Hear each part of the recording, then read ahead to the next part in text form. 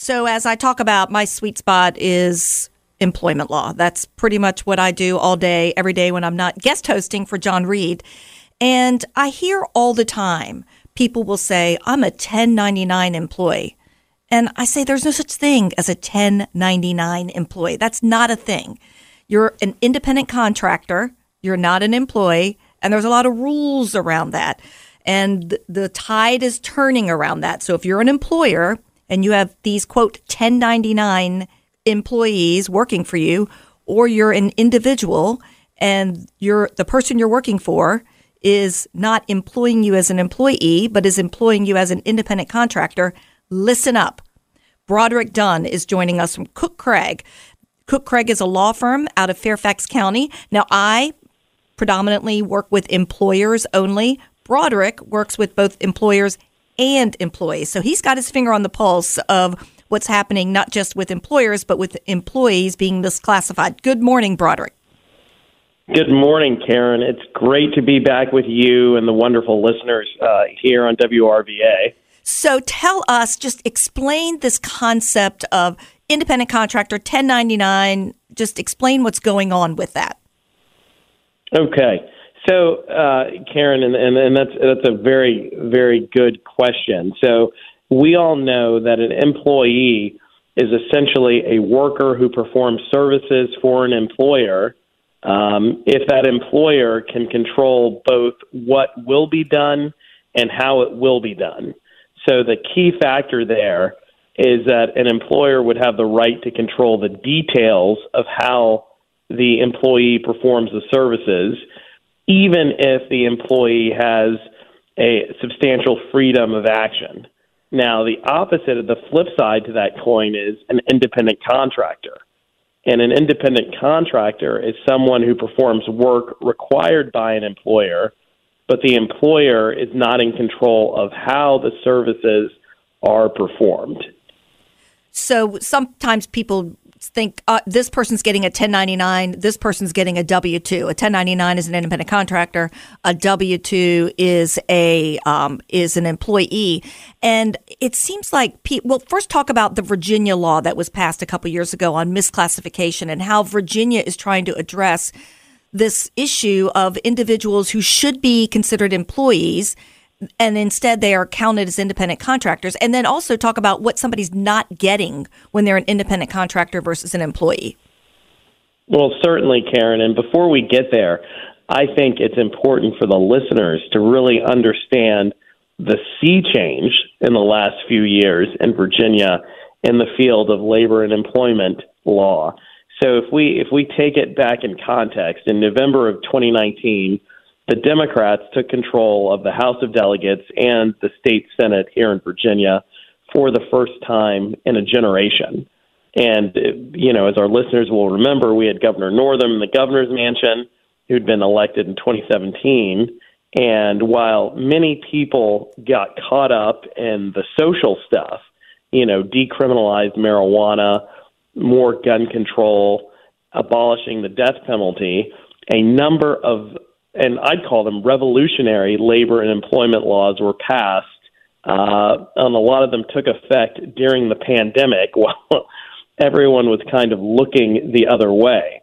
And, prior to 2021, in Virginia, everybody, there was a presumption that you were an independent contractor versus an employee.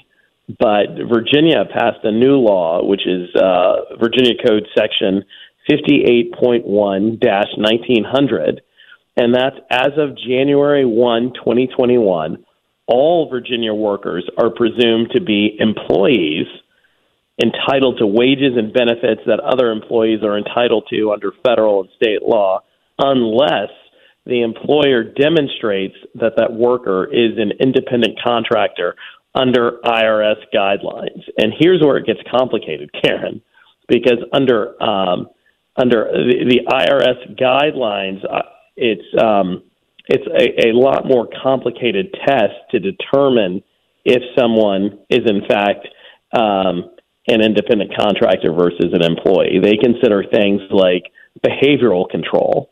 what type of instruction does that person receive? Is it if they're getting more detailed instruction, then that's more like an employee. If they're getting less, that's more like an independent contractor. How is that person or individual evaluated? Are they measuring the detail of how they do things? And, the more complex the evaluation is, the more somebody's like an employee. How much training is that person getting? More training, more like an employee. The IRS also looks up at financial control, which is, is the employer, are they investing a significant amount of investment in equipment? Is there an opportunity for more profit or more loss? That would be more of a hallmark in an independent contractor. How are they paid? Are they getting a salary or is it a flat fee? And then importantly, the last IRS factor is the relationship. And so just because you have a written contract and you say somebody's an independent contractor in that contract, that's not determinative. So you can't call a dog a cat and make it a cat. Is there a permanency of the relationship? Are the services provided key components of the employer's business? And what Virginia's done on top of changing the presumption, so now everybody's treated like an employee in Virginia or presumed, and then the burden falls then on the employer to prove otherwise.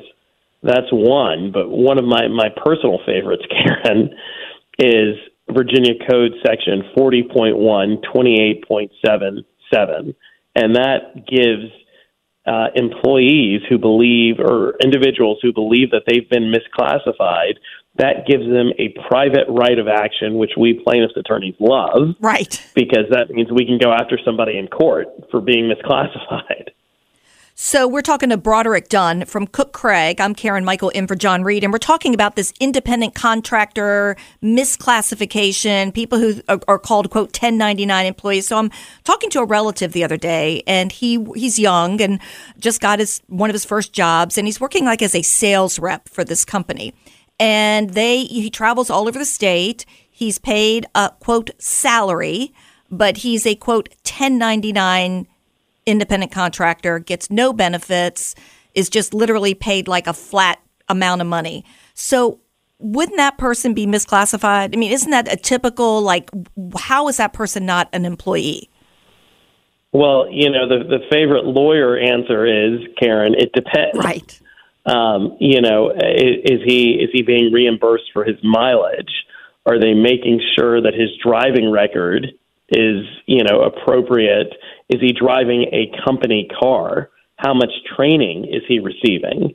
Are they just telling him, hey, go from point A to point B and sell these things and you'll make X amount of money? Or is there more involvement? And, if just like those IRS factors that we just went through, behavioral control, financial control, relationship, if there's more detail and more control, then, I think your relative, when we get offline here, you should be giving him my card. Exactly. Well, that's the thing. I mean, people don't understand what their rights are or their obligations. So if you're an employer listening to this call, listening to the show right now, what advice would you give that employer if that employer knows, well, I've got 10 independent contractors. They're all on an agreement. They agree that they're independent contractors. I think people wrongly believe that if the parties agree to that arrangement, that somehow it's legal, even though it isn't. What advice would you give employers right now who have these contractors performing work for them, on a regular basis? My advice, Karen, would be to not walk, but run to somebody like Karen Michael and have her review these agreements. If you haven't changed them since 2020 or 2021, odds are they need to be changed. And, I would discourage, if you're an employer, I would discourage your employees from listening to this segment. Because what advice would you give employees if they feel that they've been misclassified? I would call somebody like me, Karen, because, under these So this private right of action, this Virginia Code 40.1, 28.77, is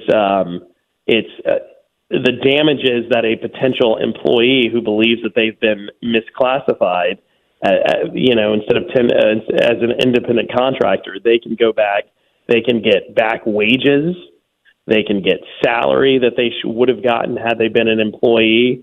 They can get, more importantly, they can get benefits that would have been covered by insurance had they been an employee. And my favorite part of this new law, and every plaintiff's attorney's favorite part of this new law, is they can get reasonable attorney's fees and costs. And we know most people would be shocked to see what the courts think is a reasonable attorney fee, because attorneys are not cheap. That is for sure. Broderick Dunn, great advice from Cook Craig. Thank you so much for joining us. All right. Thank you so much, Karen. Glad to be here.